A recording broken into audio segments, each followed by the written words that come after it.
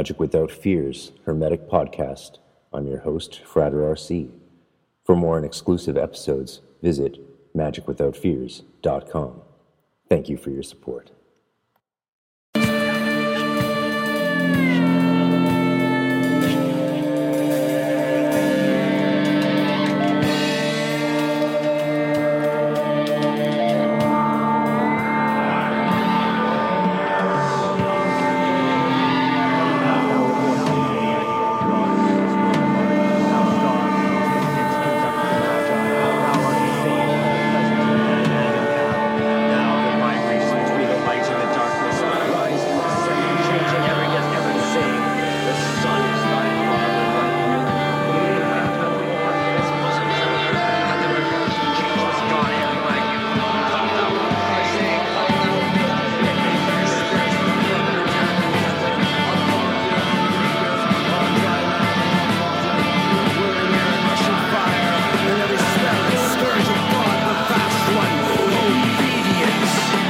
Welcome to Magic Without Fears Hermetic Podcast. I'm your host, Frater RC. For more and exclusive episodes, visit magicwithoutfears.com. Thank you for your support. Rudolf Steiner, An Outline of Occult Science. The Cognition of the Higher Worlds, Initiation, Part 5. The psycho-spiritual organs, the lotus flowers, are fashioned so as to appear to suprasensible consciousness in the student undergoing training, as though located in the neighborhood of certain organs of the physical body. From among these soul organs, the following will be mentioned here. First, the one that is felt between the eyebrows, the so-called two-petaled lotus flower, the one in the neighborhood of the larynx, the 16-petaled lotus flower, a third, in the heart region, the 12-petaled lotus flower, a fourth, in the region of the solar plexus. Here we can see how different, in even this sense, the Western tradition is from the Eastern traditions. Other similar organs appear in the neighborhood of other parts of the physical body. The names two-petaled or 16-petaled may be used because the corresponding organs may be likened to flowers of a corresponding number of petals. One becomes conscious of the lotus flowers through the astral body. The moment one has developed one or another of these organs, one is aware of its existence. One feels that one can employ it and through its use really enter into a higher world. The impressions that one receives from that world still resemble in many ways those of the physical sensory world. He who possesses imaginative cognition will be able to speak of the new, higher world in such a way that he designates the impressions as sensations of heat or cold, as perceptions of tones or words, as effects of light and color, for he experiences them as such. But he is aware that these perceptions in the imaginative world express something quite different from sense reality. He recognizes that behind them stand not physical material, but soul-spirit causes. If he experiences something like an impression of heat, he does not, for instance, ascribe it to a piece of hot iron, but he considers it the outflow of the soul process that up to the present he has only known in his inner soul life.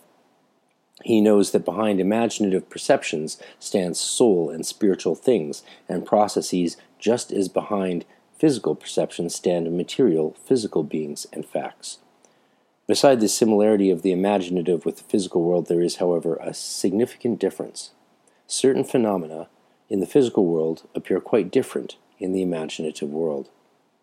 In the former can be observed a continual growth and decay of things, an alternation of birth and death.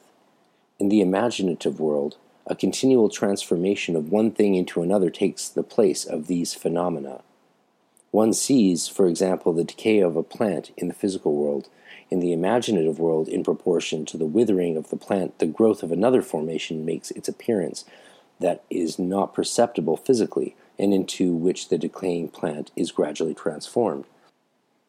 And we see this, of course, also not only in spiritual journeys, such as pathworking and meditation, but in plant medicine and psychedelics like ayahuasca and DMT. When the plant has disappeared, this formation stands completely developed in its place. birth and death are ideas that lose their significance in the imaginative world. In their place appears the concept of transformation of one thing into another.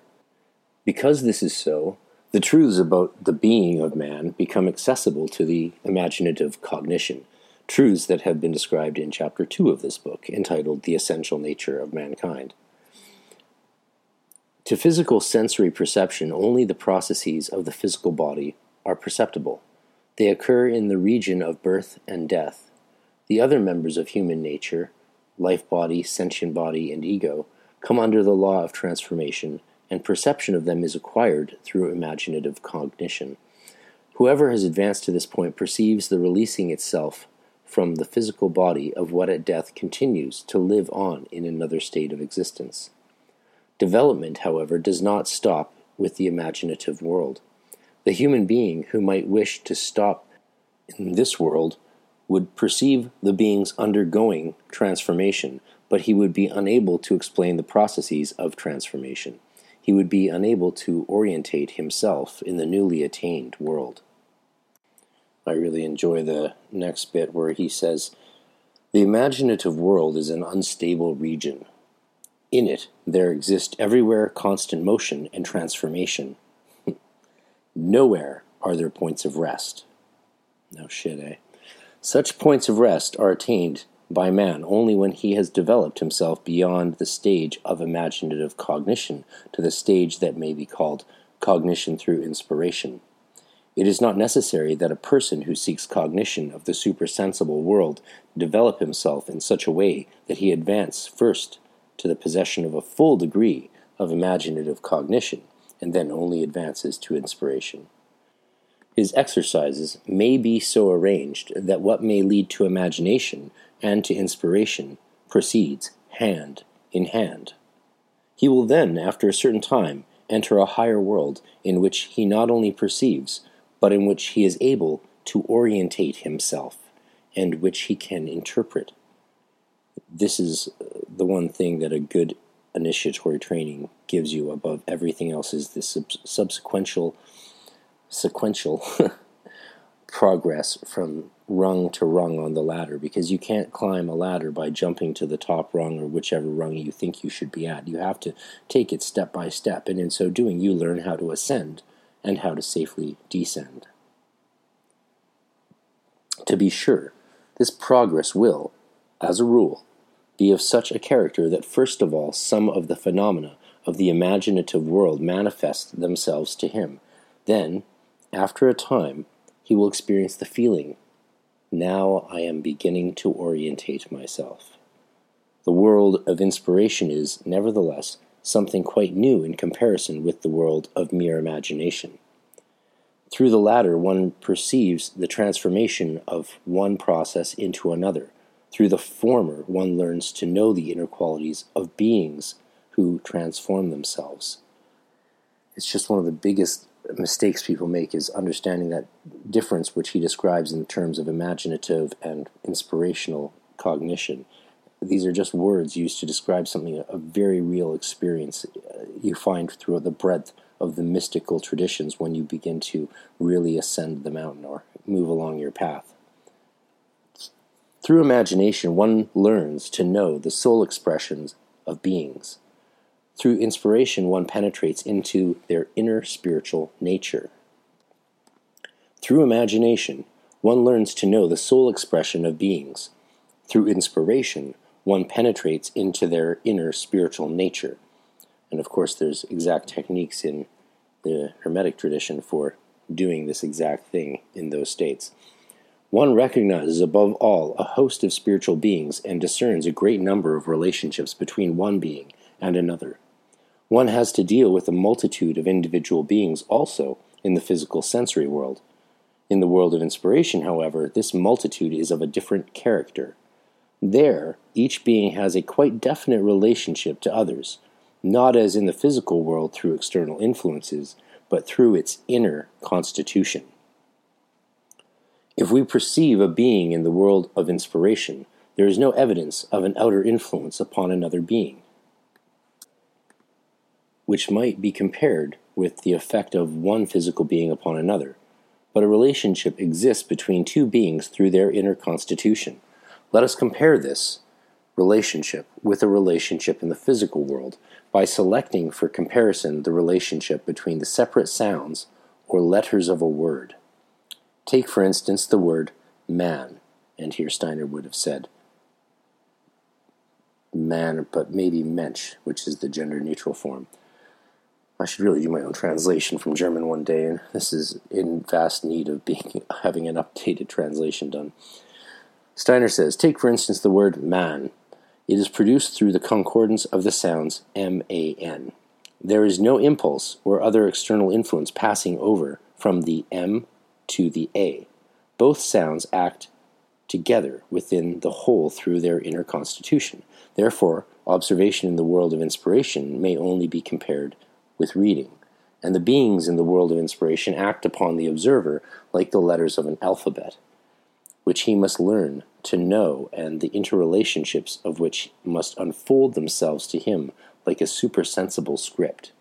Spiritual science, therefore, may call cognition through inspiration, speaking figuratively, the reading of secret or occult script. You don't say. How we may read by means of this occult script, and how we may communicate what is read, will now be made clear by means of the preceding chapters of this book itself. How the human being takes shape out of various members was described at the various outset. It was then shown how the cosmic being, within which the human being develops, passes through the various states of Saturn, Sun, Moon, and Earth. The perceptions through which one can, on the one hand, cognize the members of the human being, and, on the other, the consecutive states of the earth and its preceding transformations, disclose themselves to imaginative knowledge.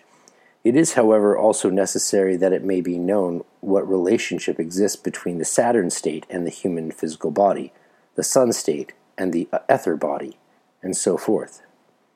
It must be shown that the germinal human physical body has come already into existence during the Saturn state, and that it has evolved further to its present form during the Sun, Moon, and Earth states.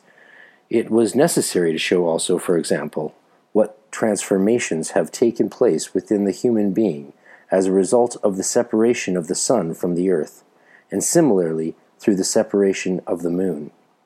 It was necessary also to describe the powers and beings who cooperated in order that such transformations could occur in humanity, as are expressed in the transformations during the Atlantean period, and also during the successive periods of the ancient Indian, the ancient Persian, the Egyptian cultures, and the subsequent periods of culture.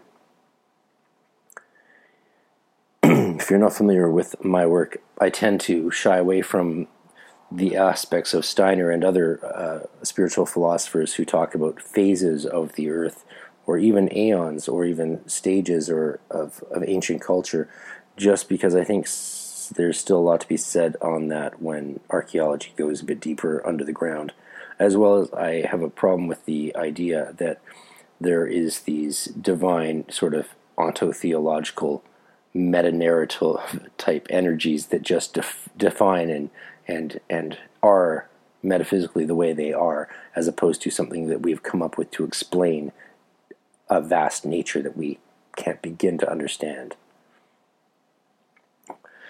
Examples of that come from, I would state, are in Alice A. Bailey's stuff, and you can see where some of that stuff led with her chapter on the Jewish problem and thinking that one race is better than the other. It's nonsense. The description of these relationships does not result from imaginative perception, but from cognition through inspiration, by reading the occult script. For this sort of reading, the perceptions of imagination are like letter, symbols, or sounds. This reading, however, is not only necessary for the purpose of explaining what has just been described, but it would be impossible to understand the life course of the whole human being were it only perceived through imaginative cognition. One would perceive, indeed, how the soul spiritual members are released at death from what remains in the physical world, but one would not understand the relationship between what happens to the human being after death and the preceding and succeeding states, were one able to orientate oneself within the imaginatively perceived. without cognition through which inspiration the imaginative world would remain like writing at which we stare but we cannot read. When the student of the spiritual advances from imagination to inspiration, he soon sees how incorrect it would be to relinquish the understanding of the macrocosmic phenomena and to limit himself only to the facts that, so to say, touch upon immediate human interest. Someone who is not initiated into these things might well say the following: "It appears to me only necessary to learn about the fate of the human soul after death. If I am told something about that, it will suffice. Why does spiritual science wish to demonstrate such distant things as the Saturn or Sun state, and the Sun and Moon separation, and so forth?" Steiner says, anyone properly informed about these things learns that real knowledge of what he wishes to know is never acquired without an understanding of what seems to him so unnecessary. It's true for a lot of fields of study, I believe. I mean, if you don't learn what no one else wants to learn, you don't end up knowing what no one else knows. A description of the human states after death remains completely unintelligible and worthless if man is unable to connect them with concepts that are derived from such remote matters. Again, this makes me think of getting lost in psychedelic states or any deep state of meditation or ecstatic prayer. Even the simplest observation of the scientist of the supersensible makes his acquaintance with such things necessary. If, for example, a plant makes the transition from blossom to fruit, the human observer of the supersensible sees a transformation taking place in an astral being that during the period of flowering has overshadowed the plant from above and enclosed it like a cloud. Had the fructification not occurred, then this astral being would have made a transition into quite a different shape from the one it has assumed in consequence of fructification. Now one understands the entire process perceived by supersensible observation if one has learned to understand its nature through the macrocosmic process through which the earth and all its inhabitants have passed at the time of the sun separation. Before fructification, the plant is in a position similar to the entire earth prior to the sun separation. After fructification, the plant blossom shows itself in a condition similar to the earth after the sun had severed itself and the moon forces were still present in it. If one has made one's own the concepts that may be gained by studying the sun separation, one then understands adequately the meaning of the process of plant fructification. One will say that the plant is in a sun state before fructification, in a moon state after it. For it is a fact that even the smallest process in the world may be grasped only if we recognize that it constitutes a copy of macrocosmic processes. Otherwise, its very nature remains unintelligible, just as Raphael's Madonna would remain unintelligible if nothing were to be seen but a small blue speck when the rest of the picture were covered up. Just the other day I said to someone here, I said, what you're describing sounds like if you were to only see the nose of the Mona Lisa, you wouldn't know what you're looking at or why it's worth looking at all. Synchronicity. You silly creature. Everything that occurs in the human being is a copy of macrocosmic processes that have to do with his existence. If one wishes to understand the observations of supersensible consciousness concerning the phenomena occurring between birth and death, and again between death and rebirth, one can do this if one has acquired the faculty of deciphering the imaginative observations through the concepts acquired by the study of the macrocosmic processes. This study gives us the key to the comprehension of human life. Therefore, in the sense of spiritual science, observation of Saturn, Sun, and Moon is at the same time observation of man. Got some emerald tablet philosophy showing there. Through inspiration, one acquires the knowledge of the relationships between the beings of the higher world. It is possible through a higher stage of cognition to understand the inner nature of these beings themselves. This stage of cognition may be designated intuitive cognition. Intuition is a word misused in everyday life for an obscure, uncertain insight into a fact, that is, for a certain idea which at times agrees with truth, but the justification of which is at the time not provable. What is meant here has naturally nothing to do with this sort of intuition. Intuition denotes here a cognition of the highest, most illuminating clarity, and, if one has it, one is conscious in the fullest sense of its justification. To have knowledge of a sense being means to stand outside it and to judge it according to the external impression. To have knowledge of a spiritual being through intuition means to have become completely one with it, to have become united with its inner nature. Step by step, the student of the spiritual ascends to such knowledge. Imagination leads him to the sense perceptions no longer as outer characteristics of beings, but to recognize in them the outpouring of something psycho-spiritual. Inspiration leads him further into the inner nature of beings. He learns through it to understand what these beings are to each other. With intuition, he penetrates into the beings themselves. The significance of intuition also may be shown by the descriptions given in this book.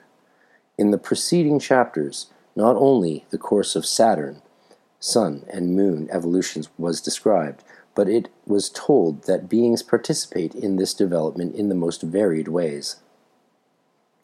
Thrones, or spirits of will, spirits of wisdom, of motion, and others were mentioned. In the Earth evolution, mention was made of the spirits Lucifer and Ahriman. The construction of the cosmos was traced back to the beings who participate in it. What may be learned about these beings is won through intuitive cognition. This faculty is also necessary if one wishes to have a knowledge of the course of human life. What is released after death from the human bodily nature goes through various states in the subsequent period. The states directly after death might be described in some measure through imaginative cognition. What, however, takes place when man advances further into the period between death and rebirth would have to remain quite unintelligible to imaginative cognition, if inspiration did not come to the rescue. Only inspiration is able to discover what may be said about the life of man in the land of spirits after purification. Then something appears for which inspiration no longer suffices. Where it reaches, so to say, the limits of understanding, there is a period in human evolution between death and rebirth when the being of man is accessible only to intuition. This part of the being of man, however, is always present in him, and if we wish to understand it according to its true inner nature, we must investigate it by means of intuition also in the period between birth and death. Whoever wished to fathom the nature of man by means of imagination and inspiration alone would miss the innermost processes of his being that take place from incarnation to incarnation. Only intuitive cognition, therefore, makes possible an adequate research into repeated earth lives and into karma. The truth communicated about these processes must originate from research by means of intuitive cognition. If man himself wishes to have a knowledge of his own inner being, he can only acquire this through intuition. By means of it, he perceives what progresses in him from earth life to earth life. I think I've made in the past my feelings on reincarnation and karma quite clear, but while my views are slightly maybe more complicated, or they do certainly seem to reject the idea of reincarnation and karma, but that's mainly because I reject it in the sense that it is understood originally in Hinduism. I think science is the one to tell us more about reincarnation, and karma ultimately I think is better understood through the Kabbalistic idea of tikkun. The idea of karma as it's developed in the last throughout the 20th century and into the 21st century, I think is absurd. The next following lecture from this study of Rudolf Steiner is my most exciting part of the chapter, and so I hope you follow up and bear with me. Peace. Hermetic Science Enterprises is a publishing company based in Scotland, UK, that specializes in Western esoteric printed literature as well as educational videos.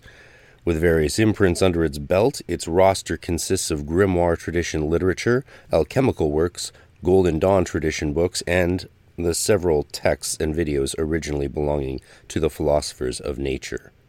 Besides its downloadable videos and standard hardcover edition books, Hermetic Science Enterprises also produces beautiful and precious limited fine edition books that are true pieces of art. For more information to order any of its products, please visit www.hermeticscienceenterprises.co.uk. That's hermeticscienceenterprises.co.uk.